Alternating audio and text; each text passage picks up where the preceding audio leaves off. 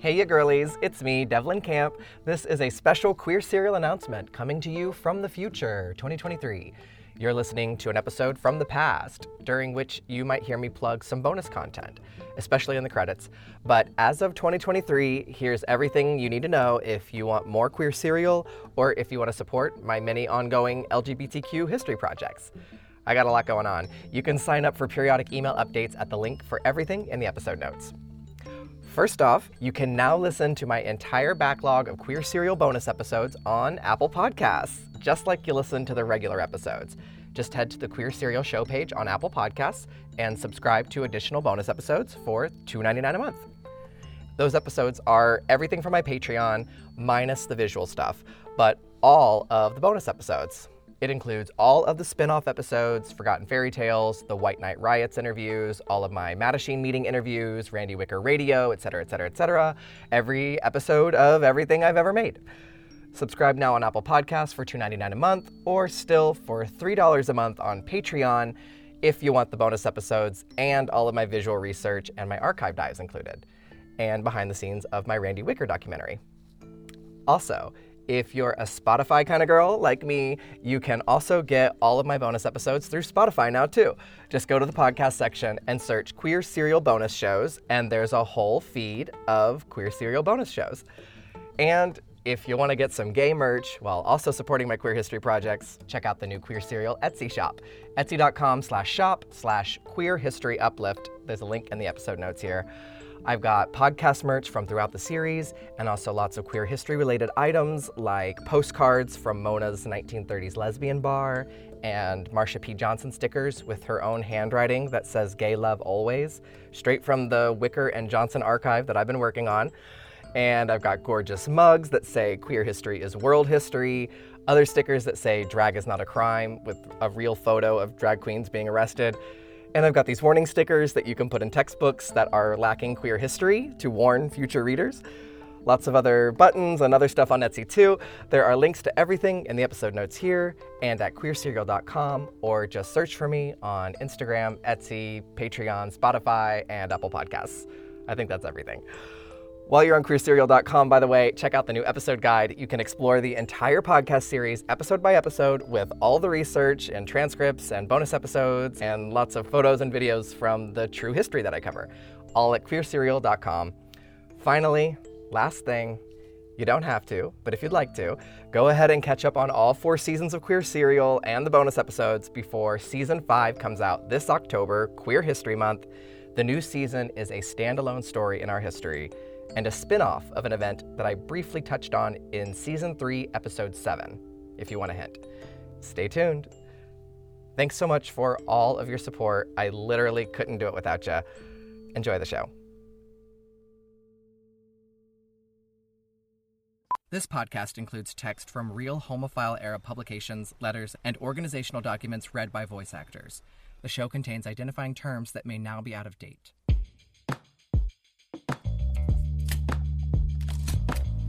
She joined the trio of sex perverts. The majority of the female customers were dressed in mannish costume. Agent recommends the revocation of liquor license for Mary's First and Last Chance Bar on the grounds that it is a resort for sex perverts. Just 2 days before Christmas, 1959. The ruling comes down on Mary's First and Last Chance, a lesbian bar in Oakland, California. After the Alcoholic Beverage Control Board orders the revocation of the bar's liquor license on the grounds that it's a resort for sex perverts, the bar owners, Mary Azar and Albert Valerga, hire attorney Morris Lowenthal. Lowenthal has previously defended the Black Cat Cafe. Throughout Lowenthal's appeals process, he defends Mary's First and Last by using the Daughters of Bilitis as an example of the bar's clientele. Look at these upstanding, law-abiding, gender-normative citizens. These women wear skirts and have long hair. On December 23, 1959, the California Supreme Court rules in favor of Mary's First and Last Chance. The court declares the Resort for Sex Perverts law has been unconstitutionally applied in this case. Basically, the court says that just because homosexuals show up in a bar doesn't mean they're all sexual perverts. Look how well-behaved the DOB is. And a bar owner can't be held responsible for determining every customer's sexuality. It's a big win. if you're a homosexual who dresses according to the gender you were assigned at birth. While Morris Lowenthal fought and will continue to fight for civil rights, in this case, he inadvertently uses the Daughters of Bilitis against butch lesbians. This win for Mary's First pushes butch women into a lower class than gender-normative lesbians, implying that masculine-of-center women are less deserving of the same rights. The court's decision overall is a win for both sides. It declares the Resorts for Sex Perverts law unconstitutional, but the way the decision is phrased allows for bars to still be shut down for anything cops perceive as cross-dressing. To close the places of congregation will, at best, only increase the policing problem in the parks, on the streets, in the public toilets. Whether the city likes it or not, it will mean that homosexuals will flow in greater numbers into the more elite bistros of hotels, supper clubs, and other downtown areas. How much better it would seem to us is a situation where homosexuals can go safely and be among their own kind, thereby offending the least number of non-homosexuals. And how much better would it be if we could substitute an educational program conducting classes or lectures in the bars and or clubs they frequent? Hal calls Pangraphic Press in the Mattachine offices prints a new booklet, Bob Dameron's Address Book. It's a national gay bar directory of 50 little pages small enough to fit into a shirt pocket. This is a big step up from Hal's 1954 mimeograph list of just 35 West Coast bars that people had to sign for in order to ensure secrecy. Now the bars are mostly thriving as a new decade begins. After Mary's First wins their case, the Alcoholic Beverage Control Board feels like the gay bars are a bit untouchable as far as shutting them down just for having gay customers. Handlebar's license is even restored. But the cops are still shaking down bars for payoffs. After last year's mayoral election scandal and the positive publicity the Mattachine Society received for suing candidate Russell Walden, bar owners like Uncle Billy at the 585 Club see publicity as their new tool for resistance. Uncle Billy, William Morrill, calls gay bar owners from downtown and waterfront neighborhoods to join him for a meeting. Uncle Billy has an unusually large network of gay bar-owning friends. 3 of the 5 who join him in their secret meeting are terrified they'll be exposed for working against the police. But bars don't necessarily need protection if they know their rights. After Mary's First went to court, they are assured that bars do have some type of sort of rights. Uncle Billy calls Saul Stuman, owner of the Black Cat, who is still in the appeals process as the ABC has been trying to shut down his bar since 1956. Stuman joins their cause and arranges an additional meeting. All these gay bar owners, plus the Alcoholic Beverage Control Administrator and Mayor Christopher's own police chief, Thomas Cahill. Previously, I welcome you, the Black Cat, the most famous bohemian bar in the world. Rebels have been flaunting convention at the Black Cat for over 20 years. The investigators used their power with the police to revoke a bar's license on the grounds that it's a resort for sex perverts. I was approached while in a public men's room when I was arrested by 2 plainclothes policemen who had witnessed the incident through an overhead grill work. There is no organized crime in San Francisco. The crime's all organized by the police department. My potential employers in these positions found themselves not permitted to employ me. The Mattachine Society is the national voice of the organized sex deviants. You parents of daughters, make yourselves acquainted with the name Daughters of Bilitis. In a blind drive for office, my opponent has degraded the city. So long as we homosexuals help maintain society's ignorance, we are guarding the very weapons we fear. The day my copy arrives, I sit and read it from cover to cover. Only so much can be accomplished by the printed word. There must also be the spoken word. I swear, I truly did see the stenciled letters swim across my eyes on the screen. Verboten. Throw away that brochure on homosexual rights in the law. Most police have more respect for their billy clubs than for citizens' rights. I don't have to prove myself innocent. You have to prove me guilty. If the young man doesn't pay up, the lawyer is going to use the confessions against him in court. Don Lucas storms out of the Mattachine offices and marches down Market Street. This is the cause of it. Get the hell out of my office! This is less than 1/2 of what it would have cost if done commercially. No individual has profited 1 cent. More than $4,600 today are not paid by Hal Call to Helen Branson. Hal never gave his king her royalties. To my favorite author and my favorite gay bar. Your first is our first also. Motion to remove Mattachine Publications from Pangraphic Press and replace Hal Call's seat. This is the serialized story of queer liberation in America from day one to Stonewall. I'm Devlin Camp.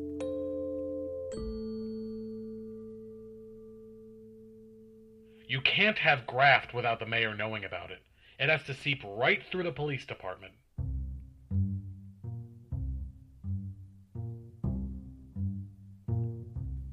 Allowing for police payola, a fun term for bribing a cop, can bring the city $2 to $3 million per year just through the SFPD. But federal subsidies for San Francisco's redevelopment will start a flow of hundreds of millions of dollars over the next decade. Mayor Christopher's campaign against Russell Wolden wasn't just about clean streets. It was also about clean government. Typically, politicians drop their clean government ideals once they win the office, but for Christopher, there's a larger payoff on the city's horizon. So if Mayor Christopher cleans up the city's police force payola, he can more easily call for rich developers and landowners and corporations for campaign donations. Cleaning the city's government starts the cash flow for city redevelopment. So, how can Mayor Christopher show the federal government and rich donors that he's improving the city? High-profile prosecutions. Meanwhile, Chief Cahill joins the gay bar owners for their meeting. The owners spill. They say ABC supervisory agent Lawrence Cardellini, who worked on the Black Cat case, has been extorting bars, taking payoffs in exchange for protection from the ABC, his own agency. Sergeant Waldo Reesink Jr. has been doing the same, the bar owners say. Chief Cahill obviously does not care about the rights of the gay bars, but this is certainly his and the mayor's opportunity to show their effort for clean government and earn citywide gentrification money.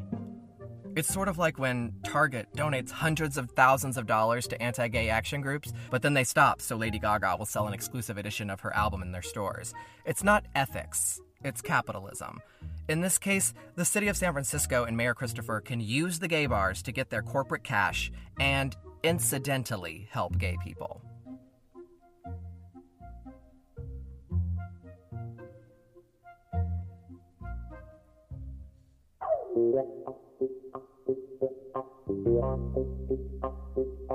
Late February 1960, the trap is set. The DA puts a wire on Handlebar's owner, Leo Oren. Just as Leo said he would, SFPD Sergeant Waldo Reesink comes into the bar looking for a little payoff in exchange for not raiding the place. The bar owner, Leo, pays the sergeant $120. As the cop comes walking out of the Handlebar with the marked bills, police investigators arrest him. 2 weeks later, the Handlebar catches another cop. Soon after, 2 more inspectors get the chop for taking payoffs from the 585 Club and have one bar. The papers commend Chief Cahill for his hard line against corruption. They call the scandal Gayola. Herb Cain, San Francisco Chronicle.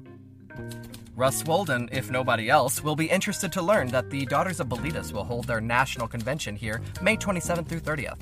They are the female counterparts of the Mattachine Society, and one of the convention highlights will be an address by attorney Morris Lowenthal, titled The Gay Bar in the Courts.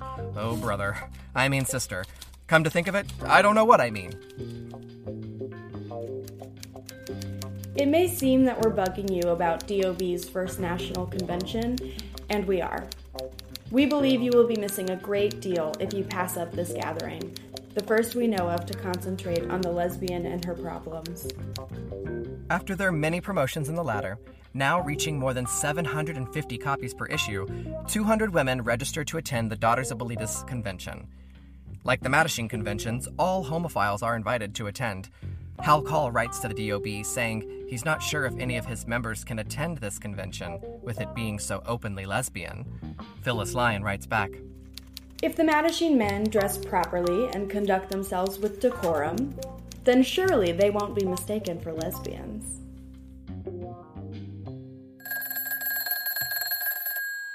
Hello, I'm a a subscriber of your magazine, and I plan on attending your upcoming conference.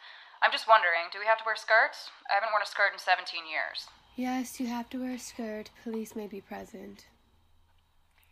She buys one skirt and drives up to the convention. Barbara Giddings will later remember this with some annoyance, saying, "Everybody rejoiced over this as though some great victory had been accomplished, the feminizing of this woman." The first convention of the Daughters of Bilitis begins in San Francisco on May 27, 1960, Memorial Day weekend, on the top floor of the Hotel Whitcomb on Market Street.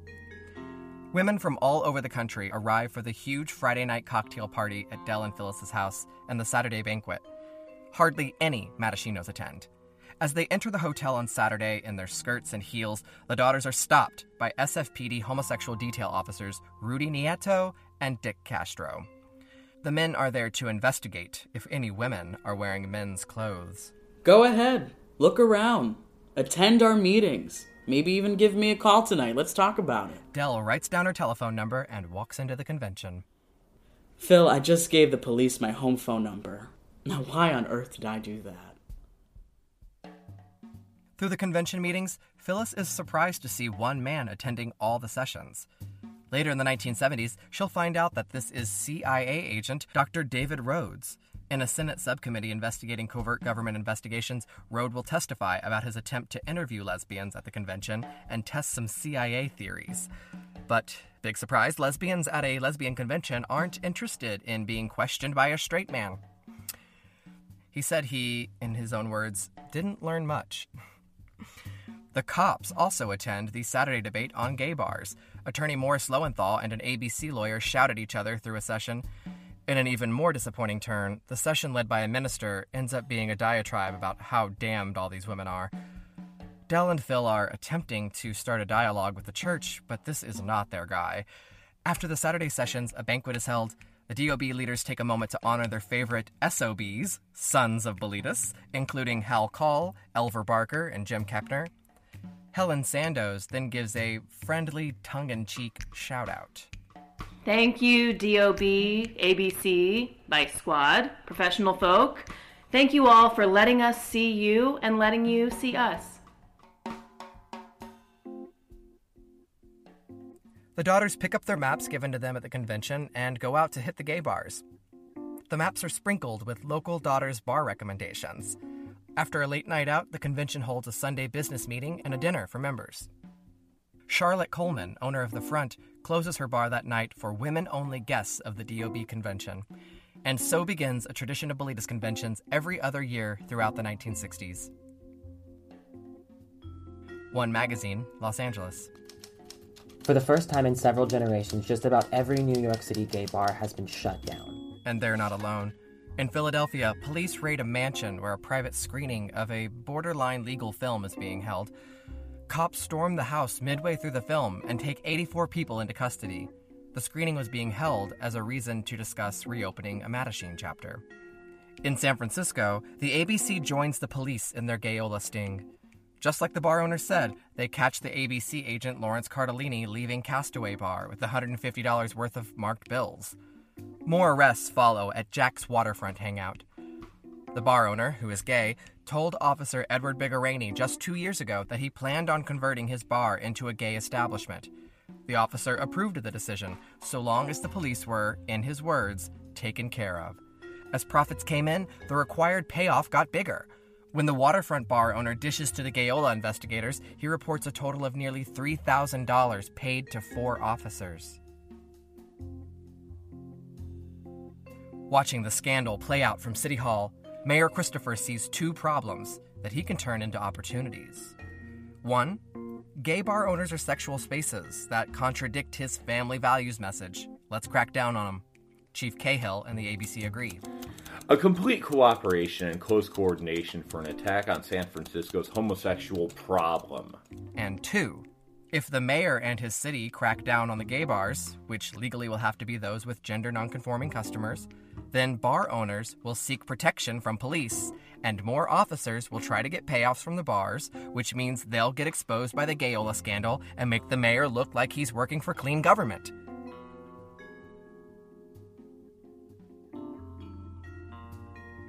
4 months later. A grand jury indicts 5 of the 8 accused police officers. A month of daily stories cover the front pages with photos. As papers cover these case details, they teach the public about the city's underground queer culture. Mean mugshots of the officers are printed, subsequently swaying public sympathy to the gay bars. I'm mad and a little sad. I will stand behind any policeman doing his job who makes an honest mistake in judgment. But this does not involve an honest mistake in judgment.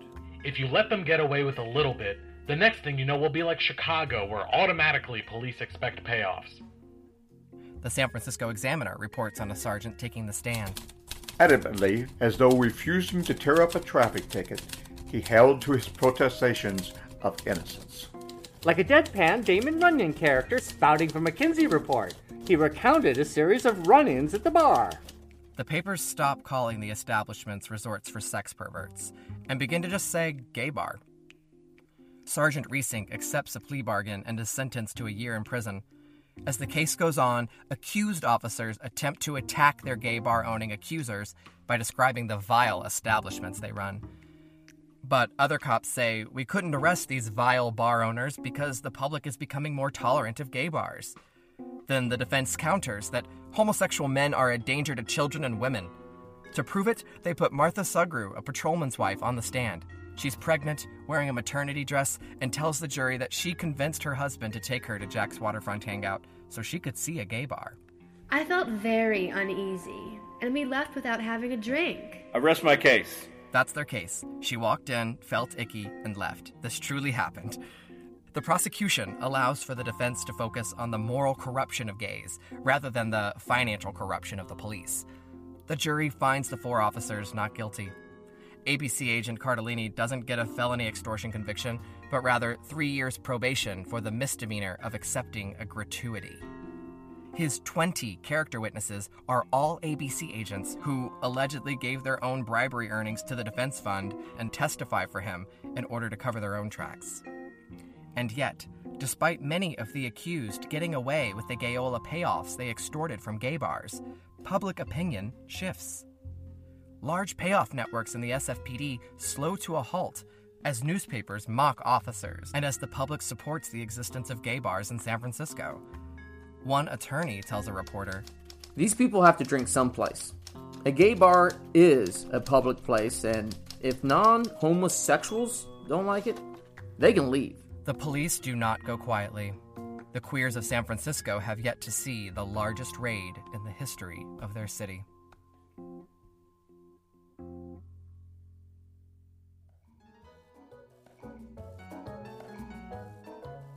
Wonder why Hal Call is so scared of starting a pen pal club in the Mattachine Review?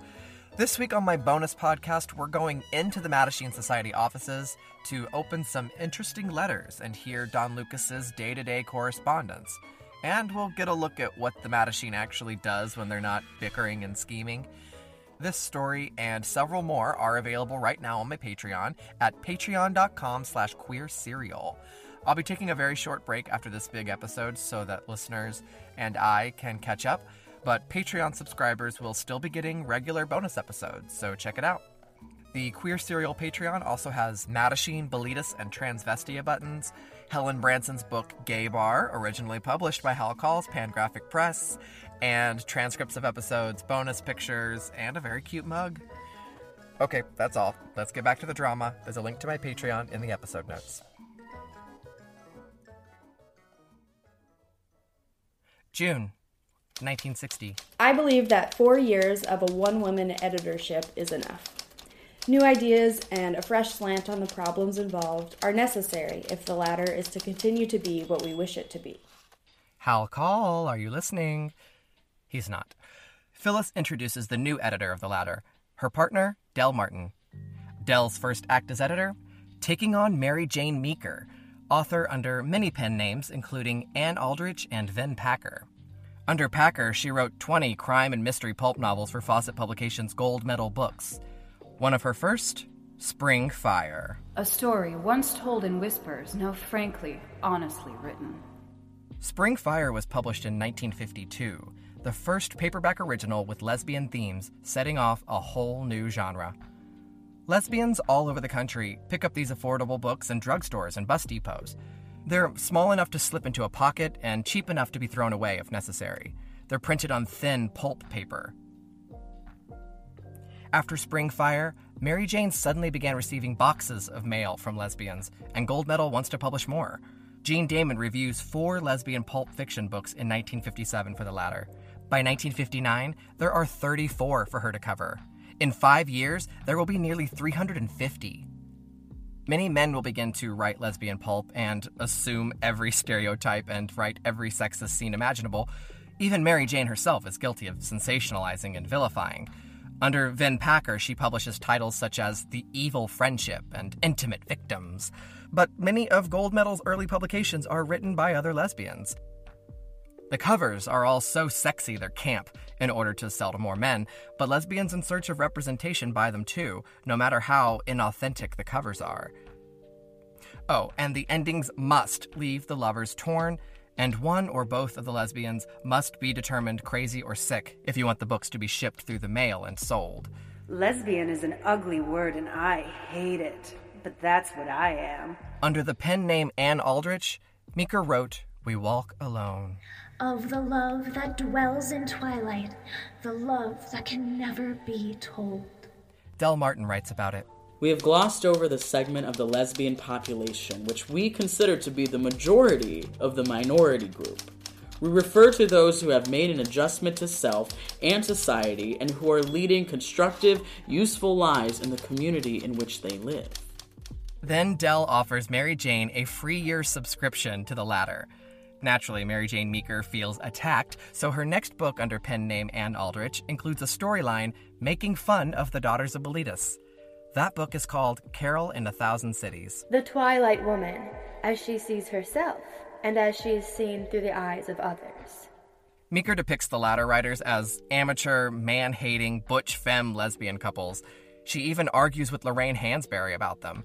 In the latter, book reviewer Jean Damon writes, "With her witty knife ever in hand, Aldrich slashes to ribbons every story without exception that appeared in the latter during the year 1958, including 2 written by this reviewer. In sum total, the book is about half for and half against lesbianism. One wonders how Miss Aldrich feels way up there, judging and defiling her people." Bibliographer Jeanette Howard Foster even writes a latter article titled Anne of 10,000 Words Plus. Miss Aldrich doesn't admit to writing fiction herself. Even if her 3 volumes on gay life in New York City read a good deal like it, they are sufficiently literal reportage to have got her boycotted by several gay bars in that city. The patrons don't care to be used as copy. What these reveal is superlative early training in writing to sell, and something like diarrhea of the pen. For my money, someone's not sure just who she is. People who live in glass houses should undress in the dark. Aldrich teases DOB in her book, but openly dragging them just teaches her own readership about the lesbian organization and their magazine. Your slap at the latter has boomeranged. Aside from the mail you yourself have received and graciously forwarded, letters and subscriptions have been pouring into the DOB office. One letter addressed simply to Daughters of Bilitis, San Francisco, California, reached us. Another queried the San Francisco Chamber of Commerce for our address. Then Del reprints her review of Carol in 1,000 Cities for their new readers and offers the book for sale through the latter's new book service. Cleo Bonner and Helen Cushman begin the DOB book and record service. Cleo shares a duplex, one side with Helen, the other side with her son. Cleo was recruited into DOB at a brunch with Del and Phil, hosted for closeted women. Cleo was the only person to show up. She and Helen start running the book service in order to sell titles like, for $5, Jeanette Howard Foster's Sex Variant Women in Literature, her study of literally thousands of years of lesbian love from Sappho to The Well of Loneliness. Autographed by the author. And for 35 cents, Odd Girl Out by Ann Bannon, a.k.a. Valerie Taylor. Put a pin in her for another day. A confession of love, as shocking and as honest as spring fire. Cleo Bonner writes, "Novels on lesbian life, well written and ending happily." And remember Lisa Ben from episode 1 this season? Pretty soon, Cleo and Helen will release a 45 record of Lisa Ben's songs called The Gayest Songs on Wax.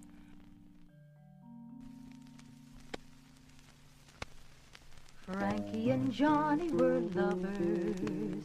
Lordy, but how they could camp.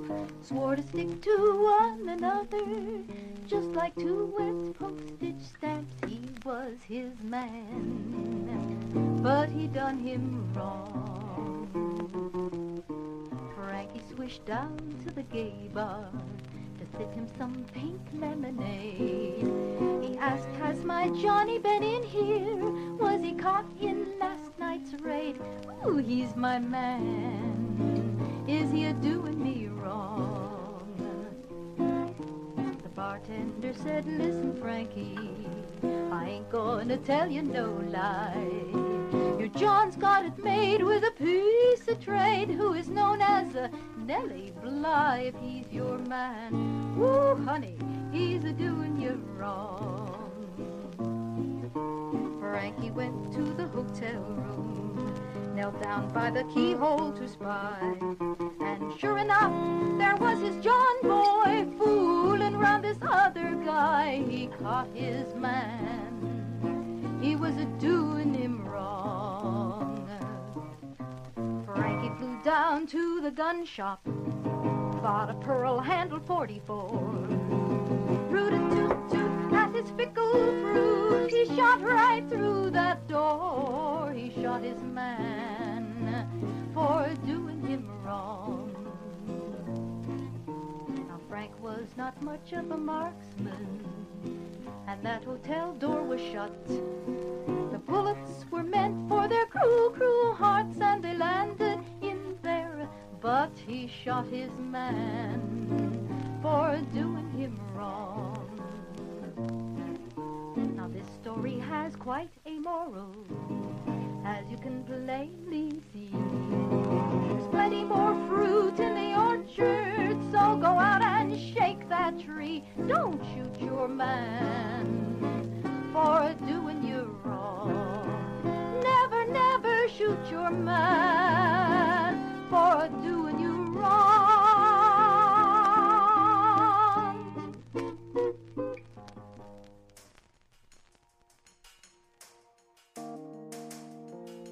Sexual freedom in the 60s. A growing mass of thinking adults are being stirred to action. The Mattachine Society is also wielding the power of their press. Hal Call starts a new column, Calling Shots. The single basic aim of the review should be to repeal those outmoded laws governing private sex behavior between consenting adults. Covering the trends in sex education, court cases, sex work, pornography, obscenity, censorship, privacy at VD clinics, erotic prose, sexually explicit books. The Mattachine Review even prints full-page ads for erotic books now, and former Reverend Wallace de Ortega Maxi's new magazine, Sex and Censorship. Hal publishes more explicit headlines such as The Hustlers. Exactly how tough are they? And, of course, Revolt of the Homosexual. Beat poets Jack Kerouac and Allen Ginsberg are talking about the Mattachine Review.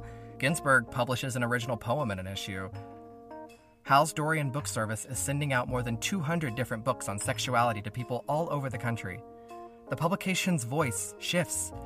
It's starting to sound a bit more like Henry Gerber's writing from decades before. Hal now writes about religion as a paycheck for priests, sin in a monetary exchange for forgiveness, and the one sin almost every adult experiences: sex.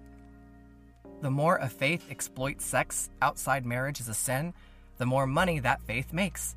The laws of the land are tied to religion's taboos, so they crack down on sexual behavior, including homosexuals, who obviously have to have sex outside of marriage. To ignore sexuality as a homosexual rights organization, the magazine would be encouraging the church, and thus the laws and our own oppression. 7 years ago, when Hal Call commandeered the Mattachine from Harry Hay and the Foundation, he argued that there was no ethical homosexual culture, and that gay people are just the same as everyone else, experiencing nothing different in life aside from who we take to bed. Now, in 1960, he writes of the Mattachine's new goals: for revolution through sexuality. This effort can result only in a continually changing set of moral values, which will in time benefit the total culture. July 1960. The latter. The homosexual vote. They had a sway in the mayoral election last year, Christopher versus Walden. When a scandal involving both Mattachine and Bilitis made the papers, people got in touch with the organizations. Mattachine's lawsuit made headlines. The daughters got people registered to vote so they could leave both bigoted candidates on the ballot blank. 9,000 people didn't vote for mayor. Is there or could there be a homosexual voting bloc? Another step toward Harry Hayes' vision for the queer community, a political platform.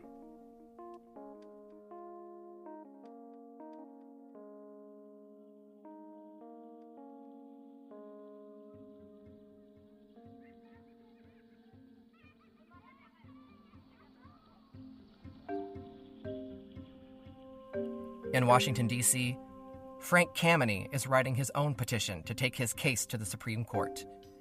He cites the Kinsey reports and Donald Webster Corey's The Homosexual in America, and the more he argues his case on paper, Frank sees that this case is really not about his personal value as a trusted employee of the government. It's a fight against the mistreatment of all homosexuals as a minority. He also needs funding to get his case to the Supreme Court. He can't go much further on his own, so he writes to every organization he knows of that might believe in what he's standing for. I am not a belligerent person. Frank Kameny writes to the Mattachine Society offices in San Francisco and New York, and One Magazine in Los Angeles. Nor do I seek wars.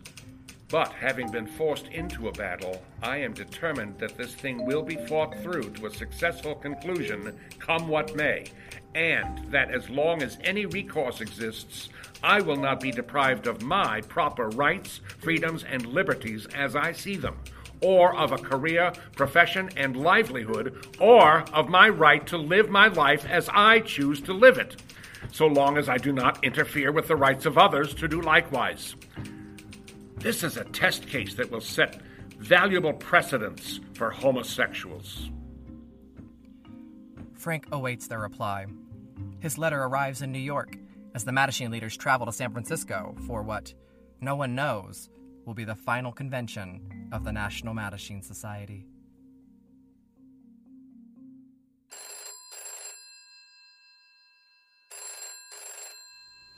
Good morning, Mattachine Society. Don Lucas speaking. I can't do it, Don. I can't come in today. Lewis. I just cannot come into work today. I can't face it. I'll keep him occupied today. His only reason for bringing me here was solely to get me out of New York. Oh, please. Hal needs you at Pangraphic. It was never about New York. There are 5 cities with Mattachine area councils, Don. How often does Hal bicker with Chicago, Boston, Denver? If he brought me here for a $30 a week job because I can handle running Dorian Book Service, then why is Hal such a slave driver, Don? Lewis. He's trying to drain New York of good employees. Don't be ridiculous. He also needed someone to rent his extra room. Huh. Louis Christie, a recent addition to the San Francisco Pangraphic Press staff, writes to his friends in the New York Mattachine chapter from his rented room in Hal Call's apartment on Pine Street. I've come to understand this mechanism of the shared offices on 693 Mission Street. Hal Call delivers all printing as a partner of Pangraphic and receives all printing for the Mattachine as publications director. Having worked and lived with him for 6 months, I would not be willing to place his devotion on a par with his salesmanship. I have come to believe that the Mattachine is at a great disadvantage, if not already defunct as a creative organization, as long as it is held in the PGP offices. I believe Hal's reasons for keeping it so are personal. He is strictly a local yokel who envisions himself as king of the San Francisco Queens. Lewis is not the only mole inside Pangraphic writing to New York leadership. Henry Foster, who sits on the board of directors and even found the printing press that runs Pangraphic Press, he writes to New York complaining of Hal's power, his crossover time between Mattachine and PGP, his hectic relationship with local bar owners, and Hal's demand to show physique movies on the Saturday night of the upcoming convention. We should keep to our motto of carrying out the Mattachine principles in a dignified manner, to educate the public. The Daily Committee of the Society, which controls the national affairs of the Society between conventions, is composed of members of the board of directors who have a vital and vested interest in the financial gains of Pangraphic Press. Another is an employee of Pangraphic Press. Another has lent a considerable sum of money to Pangraphic Press and could very easily lose it should Pangraphic lose its principal source of income, the Mattachine Society. This is not at all the democratic, Quaker-like organization I had envisioned. but a strictly one-person organization in which no one dares to express a viewpoint which isn't endorsed by Mr. Call. I think they would be a lot better off if New York members would forget all about San Francisco and form their own organization with or without the name Mattachine. We should open up a branch of New York Mattachine here in San Francisco. Would Ken Zwerin be interested? Al de Dion in New York receives the letters from his San Francisco informants. He writes to the chairman of the Mattachine Area Councils. A nonprofit organization which allows a conflict of interest between itself and a profit-making organization with which it has close ties can leave, shall we say, a bad taste in people's mouths. Al de Dion demands an established ethical code. His partner in New York leadership, Curtis DeWeese, writes to board members, taking criticism of Hal Call from a different angle. The continued presence of fiction in the Mattachine Review deters professionals who would write for the publication if they felt there was no question about our seriousness of purpose. To make a rigid professional journal would not be sound because financial support for such a publication would not be forthcoming. Fictional stories do more to affect social change. To ignore fiction as a mirror which shows and influences the changes in our moral standards is to ignore the facts. More importantly, your scheming letter causes a breakdown in our channels of operation. In response to de Dion's demand for an ethical code, the San Francisco Area Council writes, "These men have resigned from jobs that paid much better in order to be able to devote their partially full-time 40-hour work weeks to the society. In 1959, Pangraphic's operating loss was $60, including the money paid to the owners. At the end of the year, Pangraphic owed some $6,000 and was owed $2,700. The total Pangraphic Mattachine operation has resulted in serious financial loss to Call and Lucas. Many suggestions have been made for improving the society's operation, but some of these men seem motivated by more of a grab for power than by a genuine interest in the welfare of the society. We must have continuing leadership by proven men. Any attempt to discredit these leaders for purposes of personal aggrandizement can only weaken the society and should be censured by all members." Then Hal fires one off to Al de Dion in New York. For you to be satisfied, you apparently will have to be the investigator. Make your grab for power, come to San Francisco, find the printer willing to make this magazine. But who will pay for your travel expenses? If we all chipped in, would New York be willing to kick in its share? I hardly think so. But come to Pangraphic, take some extra days before the Labor Day convention. Look over the entire sets of records. I will not disagree with the premise that steps to avoid conflict of interest are a pertinent concern for the society. Also to be considered, for instance, is the New York Area Council Winston Book Service relationship. I want a full accounting of your own book service. We have no feeling that there are any irregularities, but we would like to see the figures. Oh, the petty fights. Show me your accounts. Show me your mailing list. Show me your birth certificate. But her emails. Political games. Very little actually being done. New York leader Curtis DeWeese writes, "Dear Daily Committee, it recently came to my attention that the 1956 issue of Interim, which we all recall caused a great deal of trouble with Mr. Zwerin, was printed in the 1957 bound volume of the Mattachine Review.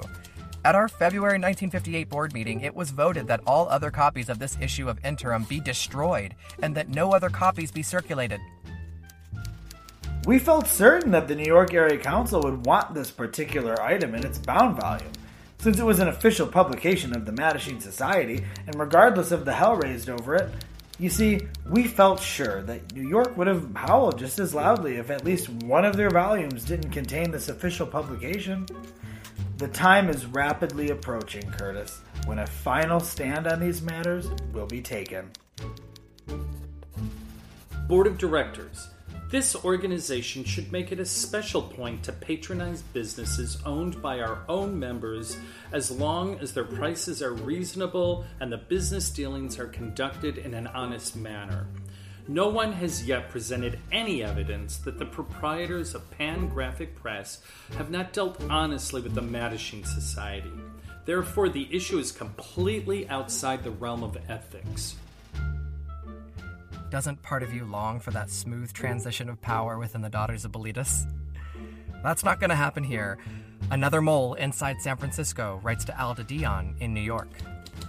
A constitutional proposal has been approved to be put forward at the upcoming convention for the Society to revert into a corporation that allows a convention that will permit only delegates, getting rid of the proxy system.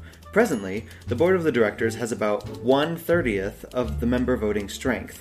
Under the new amendment, every 10 members would have one representative, but the catch here is that each of the 9 board of directors would be entitled to 1 vote at the convention, or 1/3 of the power. You see the power play?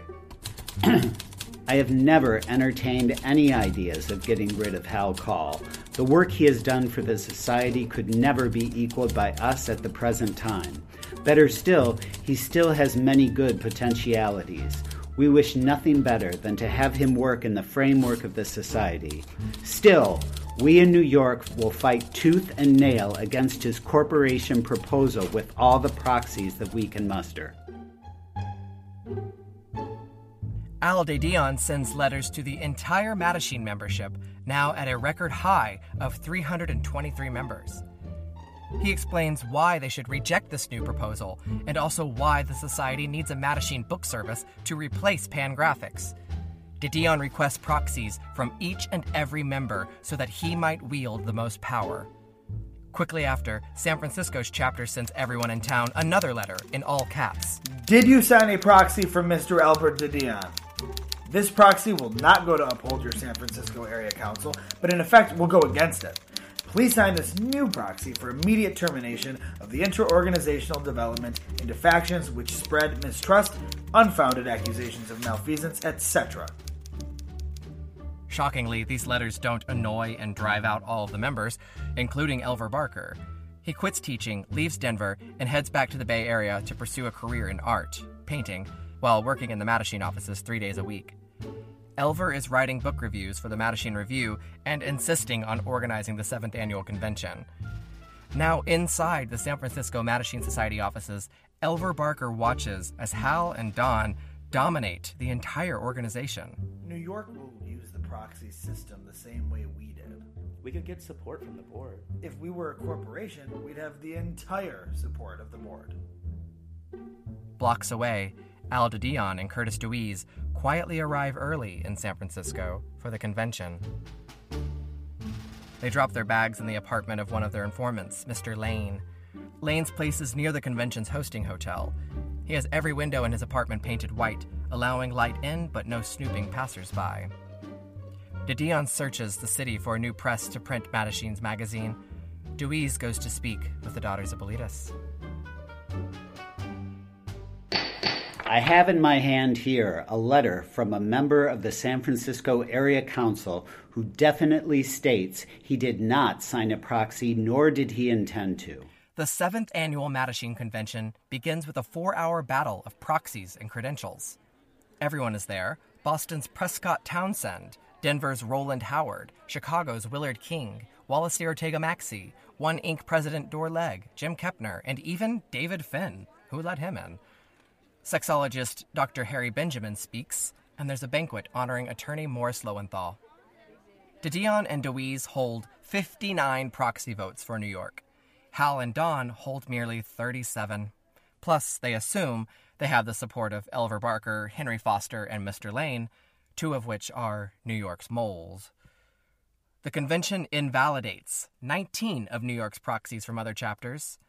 New York mole Henry Foster stands. In regard to the proxies held by Hal Call, did they have Mr. Call's name typed in on some of the proxies? On a great number of proxies were no initials indicating that he was actually the bearer of the proxies. Were they all typed on the same typewriter?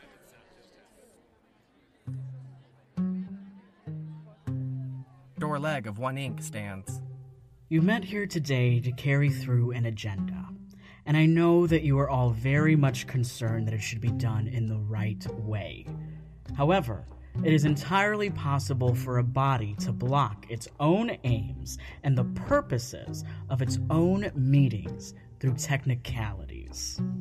Counseling, legal referrals, and correspondence from all over the nation looking for new chapters should be our primary concern. Membership is up 36%. Please, we should lay aside our petty jealousies and bickering and work together.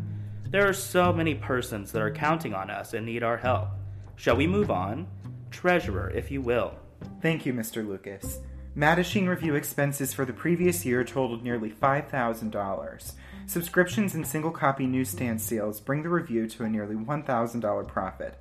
41% of these profits are paid to Pan-Graphic Press. Hands raise across the convention hall. New York leader Curtis DeWeese stands. The Daily Committee has failed to inform the board members of decisions such as this one. Would you elaborate? What other decisions such as this? Legal referrals. Legal referrals? We voted on the termination of certain legal referrals. Mr. Hal Call, did you or did you not refer an individual to Mr. Kenneth Swearin last week for a possible case? I did, among other attorneys, because it was a special situation. I would like to make this a matter of record that the policy of the society was not carried out by one of the directors. He didn't retain the case. That is beside the point. This is all beside the point, Mr. Dewey. Mr. Bowman is reading the Treasury report. Are you not the central focus of the Treasury report? There's probably no function of the society so much a target for criticism, and yet so much the tangible evidence of the society's presence. The Treasury is reporting a profit because the Mattachine Review has been featured with positive coverage in Sexology, Physique Pictorial, The Lancet, a British medical journal, on the radio, and television documentaries from BBC to KPFA. Mr. Call, would you provide the monthly cost of the review, including the number of copies printed and what exactly you mean by production costs? I've been attempting to apply my best judgment and my best efforts throughout the years to build the review. Is there any way you see in reducing the cost? The reviews lately have been pretty colorful. Can there be less color and keep the cost down? Can you answer that for me, please? If it means color to be added to it to make it a little bit more attractive, to sell a great deal more, I think it's worthwhile. Motion to accept the report. Point of order. You didn't see fit to cut off questions on any other report. All questions, all discussion must be trashed out, or all questions must be resolved before the acceptance can be made.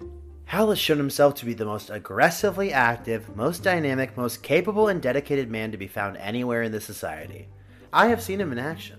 His numerous conversations ranging from the new hospital or prison discharges to a reporter from Time magazine, from the lonely lady supporter to legislators, by telephone and in person. I have seen in these conversations only the characteristic frankness and honesty, which, in turn, have inspired confidence and trust on the part of his listeners. In all of the years I've known Hal Call, if he has made any profits from that, heaven knows what he would do with them, because he has never lived in an expensive apartment or dressed expensively. He has put all of his money into the movement. 9 hours later, they call it a night. After a late-night party hosted by the San Francisco chapter, they reconvene at 10 a.m. for the local group to present a proposal to rebalance power in a corporate structure in favor of the board of directors. I don't think most of this is good. I would like to look around and say I trust all the board of directors, but then just recall one thing, though. Who elected them up there, if not the membership? And I say, let us have confidence in the membership. This is part of a large plan by New York to emasculate the board of directors, to decentralize the society. We cannot have two governing bodies of the organization. By the time the vote is finally called, they're at a stalemate. Neither side can garner a majority. They call lunch. When they return, Don Lucas of San Francisco opens by reading a letter from the host of the very first conventions of the Mattachine Foundation, former Reverend Wallace de Ortega Maxey. From longtime member Wallace Maxey. It is impossible for me to stand by and see the Mattachine Society being slowly murdered by its so-called loving and sincere members. The rather crude but stiletto-like jabs that are being directed into the main body of the society are simply the preliminary preparations for the final execution by those who are calmly knitting, while in their hearts and minds know full well the blade of the executioner has already been decreed to fall. This whole convention procedure reminds me very much and almost identical in detail of the murder of the Mattachine Foundation, the illegitimate parent of the Mattachine Society. The executioners justified their acts with the loving concern and pretense of considering the wonderful future they predicted for the Mattachine child, if it were only freed from the demons that had it under control. The letter goes on. Mr. Lane moves to accept Maxie's resignation from the Mattachine Society. Rather than discussing the true meaning of Maxie's thoughts, the members bicker over whether the letter was in support of San Francisco and the board or New York. I have heard consistent rumors that the New Yorkers want to have the national headquarters in the Mattachine, and they may get out of the organization and form their own. I'd be glad to answer it because I've heard the rumors too. The New York leader stands. We have no interest in holding a national office or taking the review.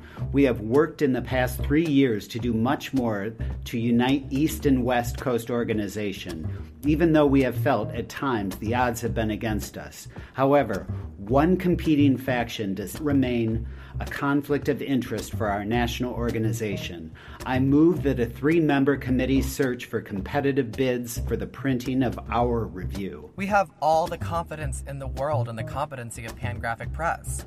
However, I think it is only businesslike. If I was to want a quote of 2,500 copies of the review, black and white, let me see, 32 pages in one color, of course, what would your quote be? I will have to give you that quote at another time because I will have to have some figures and so forth as a basis for it that I don't have now. What was last month's bill for the review in the month of August for whatever copies you had? You had better ask the treasurer because I don't remember the invoice amount. For September, $330.76 for 2,300 copies. For August, I believe the figure was in the neighborhood of $440. And who did the collating, stapling, and trimming? Volunteer workers. The September issues had 24 pages in cover. The August issue had 32 pages in cover in 3 colors. I'd like to report some comparable figures that I was able to obtain in the city of San Francisco last week from a printer who said he'd be willing to print the Mattachine Review. And this is his quote: 60-pound paper, which I understand is not used, 20 pounds inside, 50 pounds outside, 32 pages, 2,500 copies. He did cite some color, black and white, and he cited the approximate sum of $350. Almost $100 cheaper than the August issue Pangraphic printed.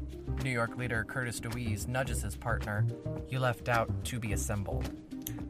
Assembled, stapled, and shipped by him, and to be packed out for distributors without extra cost for freight, and the rest delivered to our office. I can give you the name and address of the printer in the city. He's just across the street from Pangraphic Press. I believe this needs some clarification. I believe these figures included figures that this figure does not include. Yes, we are also entitled to make a charge for certain types of art type. Composition, artwork. That runs generally a little over $60 an issue. Now, that's part of the cost of getting it ready for the camera. Doesn't that figure also include rental of a machine? Yes, it's including the rental of the machine. It includes the rental of the machine. It is composed upon, which is $36 per month. Mr. Chairman, I understand the bill for the printing machine is a separate fund. The council's bill is around $8. The precise bill, roughly $32. Now, how could both organizations be billed on the same Mattachine Review bill? They are not. You have been completely misinformed on that. Well, the fact remains, this is my recommendation to the Mattachine Society to reduce its overhead. If you are going to get bids for printing, then you will also have to get bids for the composition. Motion to accept Point the of report. order. You had better get together, boys. Mr. Chairman, we're here getting into the technical operation of one of the departments.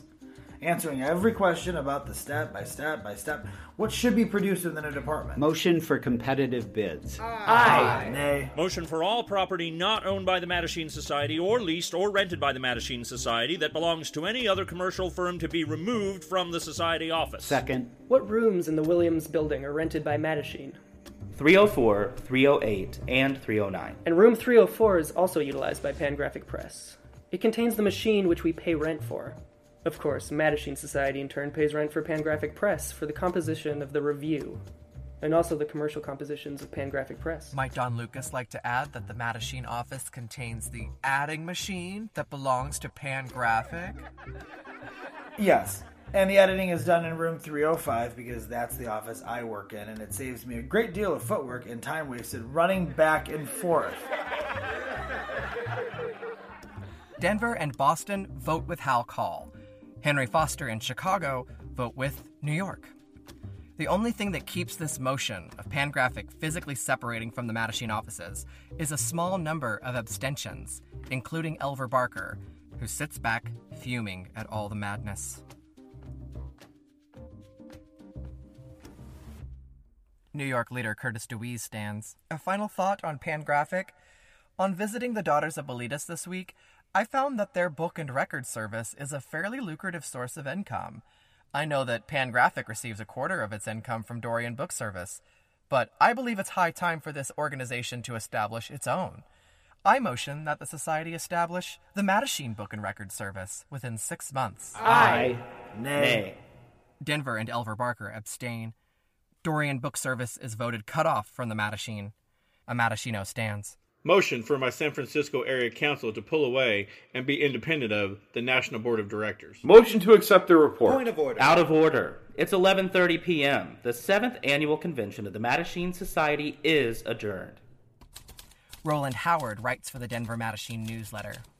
The New York Area Council leadership came to this convention, as to several previous ones, in what appears, despite all my efforts to see it some other way, to be a destructive spirit. Methods used by the New York delegation in pursuing the unannounced objectives were vicious and nasty. The innuendo, the invective, the repetitious insinuation of unfound charges, the arrogant leers and smirking chortles and belittling sneers and chatter whenever justifying arguments were presented, the private seeking of defection among the other delegations by whatever means would accomplish this purpose, the obvious eagerness in their pursuit of power to the nearly complete neglect of the airs and purposes of the society, they were a small pack of jackals nipping at the heels of the limping patient.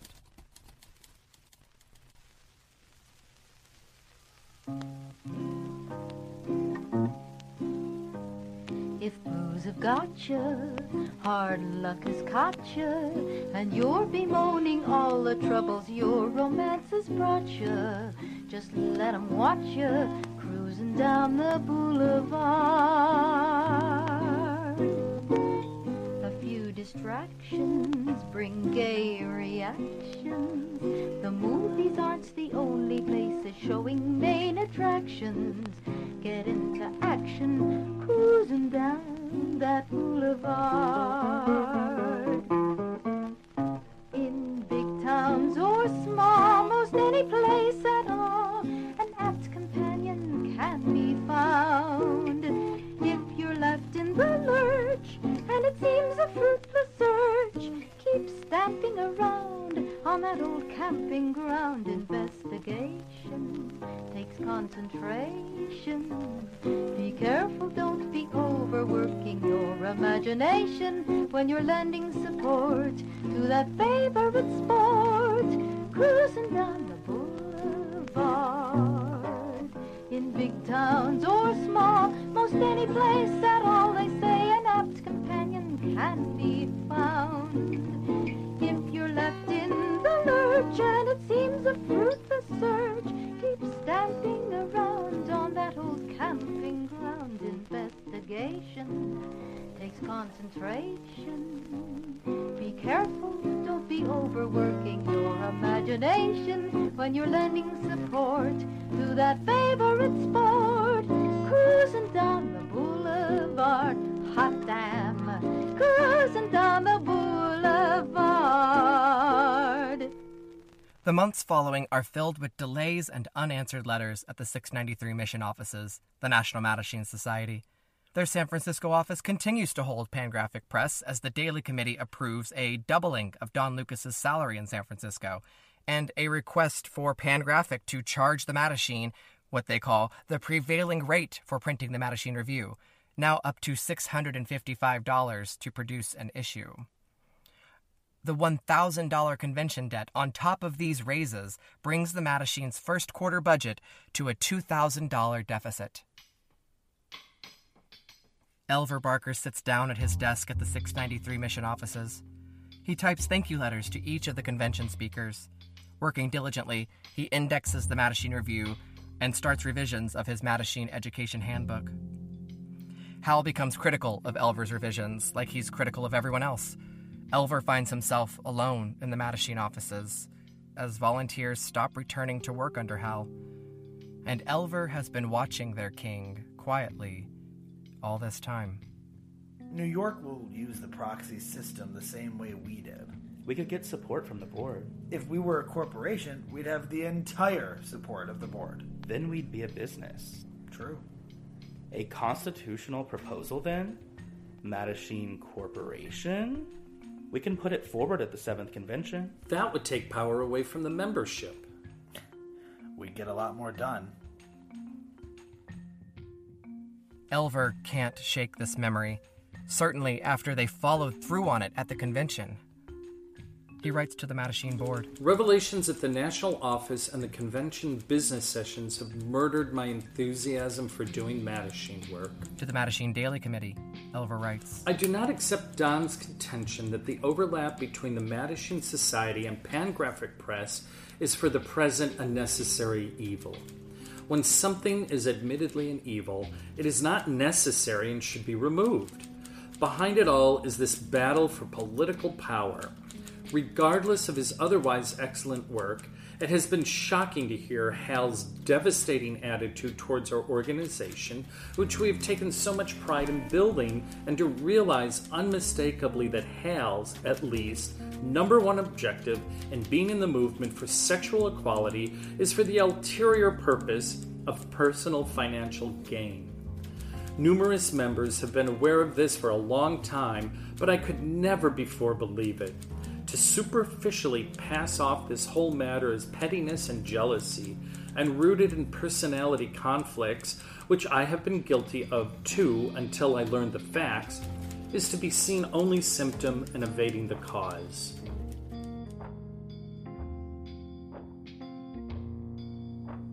Elver Barker seals his letter shut and picks his briefcase up off his empty desk. He walks out of the Mattachine Society offices, down the hall, to the elevator. Hal Call will later read this letter and threaten Elver with a slander suit. Floor. One, please. There is no compromise between what is right and what is wrong, what is ethical and what is unethical. Elver writes in a letter to the entire Mattachine Society. It will never get the full cooperation of many individuals and foundations as long as the present interlocked relationship with a private business enterprise exists.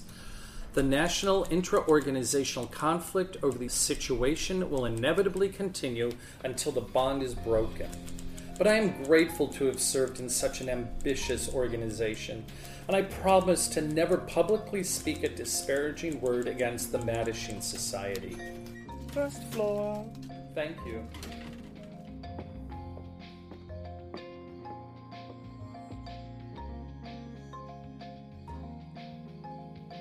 Several days later, on a cold November night in 1960, Elver is out carrying a box of art supplies as Hal Call passes him on the sidewalk. Hello, Elver. I didn't answer. Elver will later say. I went on my way. They'll never see each other again. Hal writes to Dorleg at One Incorporated. Oh, he didn't speak, but I forced him to. Oddly enough, we don't miss Elver.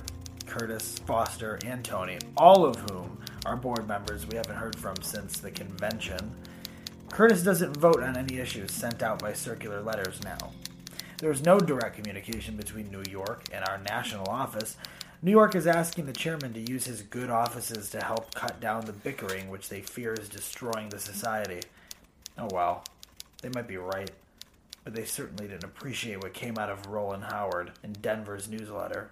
If our conventions degenerate further into bitch fights on the level of envious children, the society will die ignominiously, and the world will be convinced of the rightness of all the charges it has made against homosexuals who, they will say, could not even agree on their own interests. And we can all go line up at the psychiatrist's office. Mattachine is not and should never become a federation of separate organizations.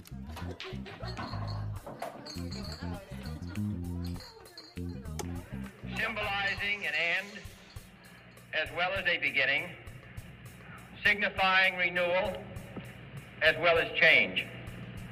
The world is very different now, for man holds in his mortal hands the power to abolish all forms of human poverty and all forms of human life.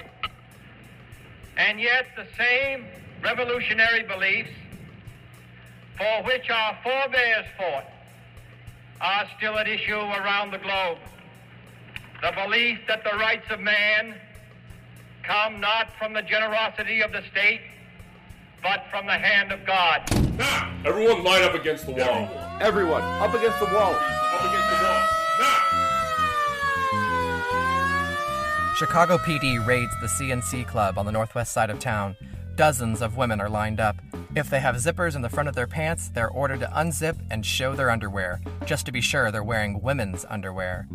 Chicago's Mattachine newsletter reports. Civic virtue triumphs again.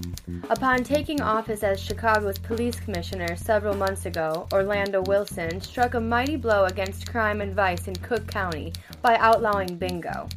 On February 18th, the forces of law and order took another giant step by raiding one of the city's more sedate gay bars and arresting more than 50 women plus the bartender. Chicagoan Del Shearer writes to the latter. On February 17th, shortly before midnight, the police arrested some 52 people, herded them off to a Chicago jail, and charged them with presence in a disorderly house.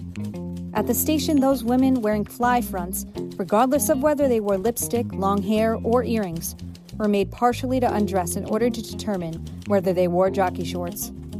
Though I do not wish to go into details of their 15-hour detention period, I will say that the conditions of the lockup itself, as well as their treatment, violated more than a few Illinois laws. Enough of the raids! I'm tired of the raids, aren't you? Drag queen Jose Saria shouts from the Black Cat stage in San Francisco. The cops have told me, tell your Black Cat patrons to stay out of the parks. Avoid the tea rooms, they're watching. If you know what's good for you, you'll behave, you filthy homosexuals. So, we go to the bars, and they raid the bars. They've been trying to shut down our home, the Black Cat, for years, and haven't done it yet. Again, they did shut it down back in the 20s and the 50s, but not in the 60s. Yet. We dare not forget today that we are the heirs of that first revolution.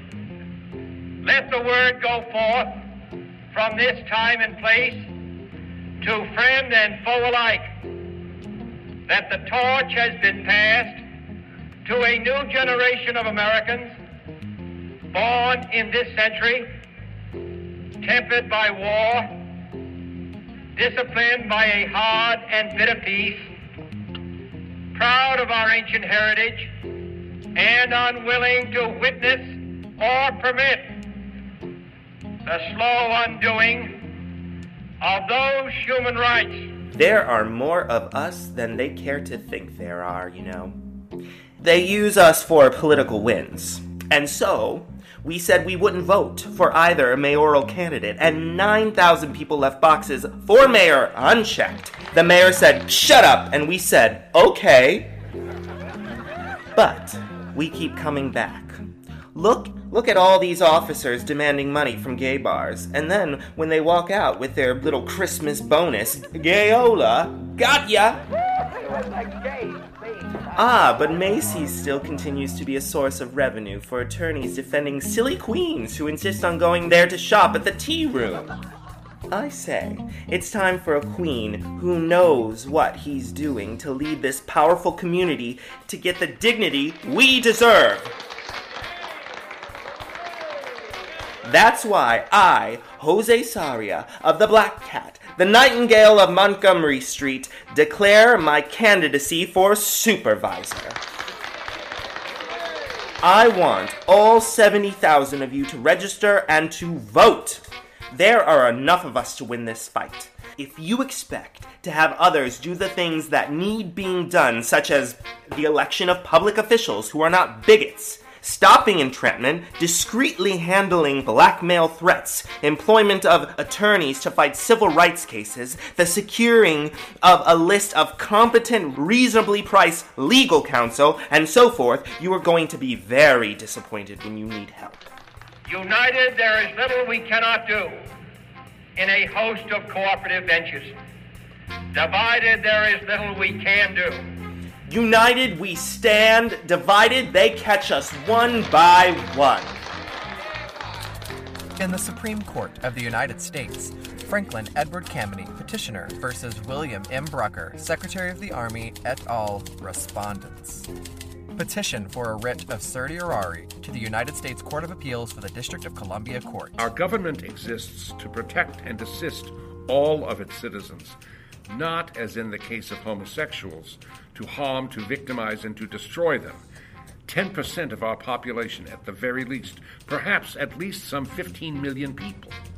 Unfortunately, much of that portion of our present-day federal government has lost sight of this. Insensately single-minded, they pursue their narrow, savage, backward policies. Pay no heed to the needless havoc wrought upon the hapless citizens who are their victims. In regard to the homosexual, the government is following, and following abjectly, an example of prejudice of the least admirable kind, with no effort to change its own attitude, much less to stimulate changes of attitude elsewhere. Any decision as to morality and immorality is a matter of a citizen's personal opinion and his individual religious belief. It is an attempt to tell the citizen how to think and how to believe, tantamount to its establishing certain religious beliefs and to setting up an implicit religious test. Respondent's case is rotten to the core. The government's regulations, policies, practices, and procedures, as applied in the instant case to petitioners specifically, and as applied to homosexuals generally, are a stench in the nostrils of decent people, an affront to human dignity, an improper restraint upon proper freedom and liberty, a disgrace to any civilized society, and a violation of all that this nation stands for. This case is a reflection of ancient, primitive, archaic, obsolete taboos and prejudices, an incongruous, anachronistic relic of the Stone Age carried over into the Space Age, and a harmful relic. Now the trumpet summons us again. They call to bear the burden of a long twilight struggle. If we ever hope to win our battle, we must fight. First, we must unshackle ourselves from fear, for it alone is our omnipresent enemy. If the gay element wants its freedom, it has no choice but to fight for freedom in this country or any country. Is not a thing given or guaranteed to anyone who does not hold it in its highest esteem. I pledge myself to lead the Chicago chapter of the Daughters of B. Leadus. And so, my fellow Americans, ask not what your country can do for you. Ask what you can do for your country.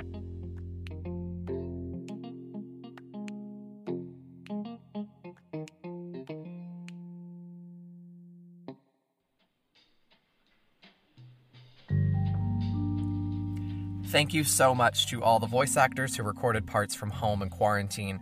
I really appreciate everyone's help and eagerness to record queer history from all over the country. This show has become a lovely time capsule of my biological and queer families. Check out my Instagram at Queer Serial to see pictures of voice actors recording the show and pictures of the many historical figures from the story, including tons of stuff from Denver Matashino Elver Barker. I'm a little bit obsessed with him and his paintings and drawings and beautiful cursive handwriting. I'll be posting a lot of cool stuff over there during this short break after this big episode. And you can get bonus episodes in the meantime by subscribing to my Patreon. There's a whole backlog of episodes waiting for you there right now. Patreon.com/queerserial. Click the link down in my episode notes. And if you recently subscribed to that, you've got rewards coming in the mail. And as always, if you're a teacher looking for transcripts of episodes without joining Patreon, please just contact me at queerserial.com. Big thank you to some of my top donors who are making Season 2 possible. Robert Brown, Kendall Gunter, and Elliot Musgrave at the TGNB Project. As an NB myself, I really appreciate that. You can check out Elliot's Health and Wellness Patreon for trans, non-binary, GNC, and intersex people. It's pretty cool. Patreon.com/TGENBY. This season is also funded in part by a grant from the Sisters of Perpetual Indulgence San Francisco. Check out more at thesisters.org for more information. Resources for the podcast can be found at queerserial.com. One in particular that I use for this episode is Strange Sisters by Jay Zimmett. It is a fascinating education on lesbian pulp. Highly recommended. Thanks for all of your reviews and 5-star ratings on iTunes. That's boosting the show to new listeners. Thank you so much. This one from Mango Gold says, as a former member of the Gay Liberation Front in New York City, 1970 to 1971, I thought I knew gay history. And I did in a general way. These podcasts not only educated me to the dangers and challenges of those who came before us, but also gave me renewed appreciation of how much has changed in less than 70 years. Hey, thank you for your work in the Gay Liberation Front, Mango Gold. Everyone stay tuned. You'll hear all about the GLF soon. All right, voice actors. Hal Call is played by, as always, Dominic Caruso. Mayor George Christopher by John Roth.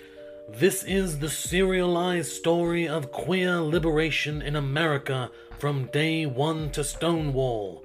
I'm Devlin Camp. Phyllis Lyon by Jane Serenska, Del Martin, and Dorleg, and Wallace de Ortega Maxey by Salvio Gatto. They have played all 3 of these characters over 2 seasons, and finally all 3 are in the same episode. Butch Daughter and Barry Shear by Anne-Marie Friedo, Femme Daughter and Martha Sugru by Marissa Clayton, Helen Sandoz by Tina Munoz Pandaya, Jim Kepner by Gage Kyle, Chief Cahill and Matashino by Mike Lysak. I will stand behind any policeman doing his job. Are these real? I'm sorry. Is this actually like something that somebody said? Oh, this is on the record in the press. Reporters by Steve Camp and Will Roscoe. Will also played at convention Matashino. Defense Attorney and a Matashino by my lovely dad, Matt Camp. Another Attorney by Evan Camp. Barbara Greer, a.k.a. Jean Damon by Amanda Victorian. Pulp women were, in order, Anne-Marie Friedo, Jen Freitag. Lesbian is an ugly word and I hate it. But that's what I am. Oh my god, Jen! And I hate it. It felt ridiculous. Now I'll do a more... No, will you do that again and really lean into, like, saying hate, but you fucking love it? Okay. Do it just like that again. Alright. Julia Plale and Marissa Barbara Clayton, you have not heard the last of the Pulp women.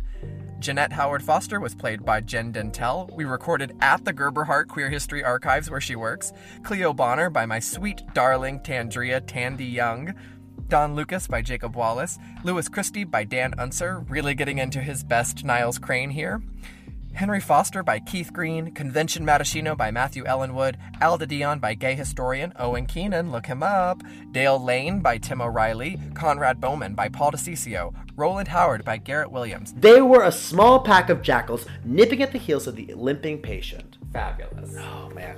That one was tough. Elevator operator at 693 Mission Street, who is said to have been a gray-haired trans woman who worked there for years, was played by Jacqueline Keeling. Cops by Mike Knish and Mike Lysak. Del Shearer by Emily Baytek. Jose Saria returns, played by John Martinez. Elver Barker, in his final appearance, was played by my darling Joey Kane. And if you've ever listened to any episode of this podcast, you know his voice by now. Frank Kameny was played by my dear friend, mentor, and good Judy, Albert Williams. Primitive, archaic, obsolete taboos and prejudices. And boy, that's wordy. Yeah, right? You go right on throwing competent, highly trained scientists and others out of the government. Boy, damn! Is that timely? Is a powerful incentive toward overcoming even such formidable obstacles as learning Russian or some other language. Most sincerely and desperately yours, Franklin E. Kameny. Fantastic. That's a good speech. Isn't it great? Dear Mr. Trump. Right. I'm going to learn Russian. Much more Kameny coming soon. Respondent's case is rotten to the core. Thank you so much to all of the actors, friends, and family who donated their time and talent to this show. Music is by Blue Dot Sessions and Kevin MacLeod at Incompetech.com, licensed under Creative Commons by Attribution 4.0. The original Mattachine Society Jester logo is used courtesy of One Archives at the USC Libraries. I'll be back very soon with episode 10, The Hose and Heels Club. In the meantime, subscribe to my newsletter at the link in the episode notes. Thank you for listening all the way to the very end. How kind of you. I'm Devlin Camp. Bye. Dear Frank, got yours of July 27th. Easily spotted from stack of correspondence by profusion of crossed out words, dashed lines, truncated capitals, liberal underlining, strewn with parentheses heavy on two-line paragraphs, and no farewell. All well familiar to me now.